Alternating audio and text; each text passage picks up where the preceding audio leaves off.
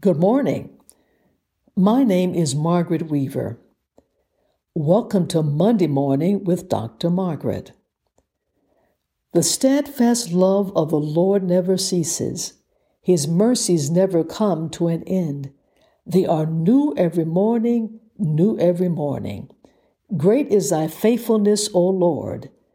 Great is thy faithfulness. What a joy it is to have you join us this morning. Keep us in your prayers and encourage others to join by going to Margaret O. Weaver on Instagram and Margaret Weaver on Facebook. Another option is to go to this website, buzzsprout.com/1754492. That's Buzzsprout, BUZZSPROUT.com/1754492.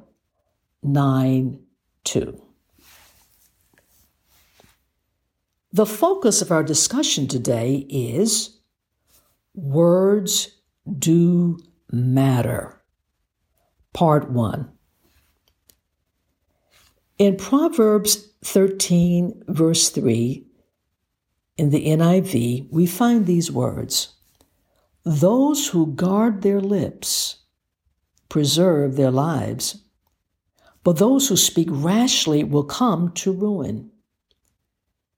And Proverbs 21:23 reads, "Those who guard their mouths and their tongues keep themselves from calamity." In the King James Version, it reads, "Whoso keepeth his mouth and his tongue keepeth his soul from troubles." Let us pray. Father God, thank you for the word that was made flesh and dwelt among us. Thank you for Jesus. Thank you for your holy word. Bless us now. In Jesus' mighty name we pray. Amen. Last week, we discussed the importance of seeking wisdom from God and reasons we do not receive his guidance. God's wisdom may come from prayer, wise counsel, the still small voice of the Holy Spirit, the preaching of the word, the teaching of the word, the reading of the word, or through any means our sovereign God chooses. This is not an exhaustive list. But for the next few weeks, we will focus on receiving wisdom from the reading of God's word, specifically the book of Proverbs. Proverbs is full of wisdom. Because there are 31 Proverbs, try reading a proverb daily that corresponds to the day of the month. For example, if it is February the 21st, read Proverbs 21. If it is March the 15th, read Proverbs 15. Let's look at some nuggets from Proverbs that can impact us, our relationships, and indeed the trajectory of our lives. In Proverbs 13:3 and Proverbs 21:23, we are warned about the potential self-defeating, self-destructive power of our words. In all fairness, there are those who use harsh words, careless and reckless words, because that is what they were exposed to growing up in their family of origin. They have to learn the hard way that outside of their family, others do not necessarily want to be around their ongoing onslaught of negativity. You may know people who have been qualified for jobs, who looked great on paper, have excellent resumes, who did not get the job because of the interview. They were sabotaged by what came out of their mouths.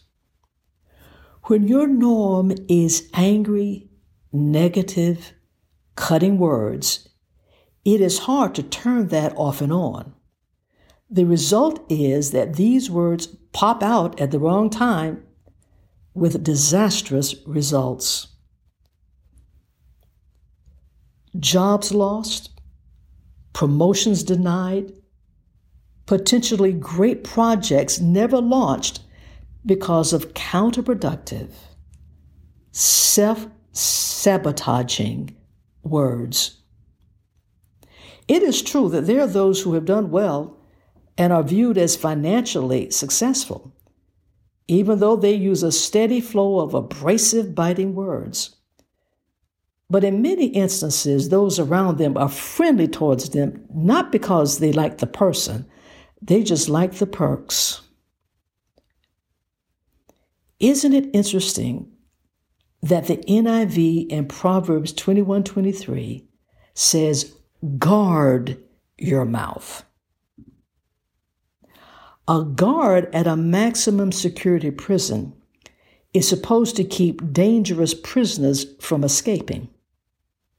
Likewise, we need to guard our mouths to keep dangerous words from escaping and wreaking havoc in our lives and those around us. Now, this may take time, but it is important to be intentional about this. The reality is that any of us at any time has the potential to unleash self-defeating, self-destructive words.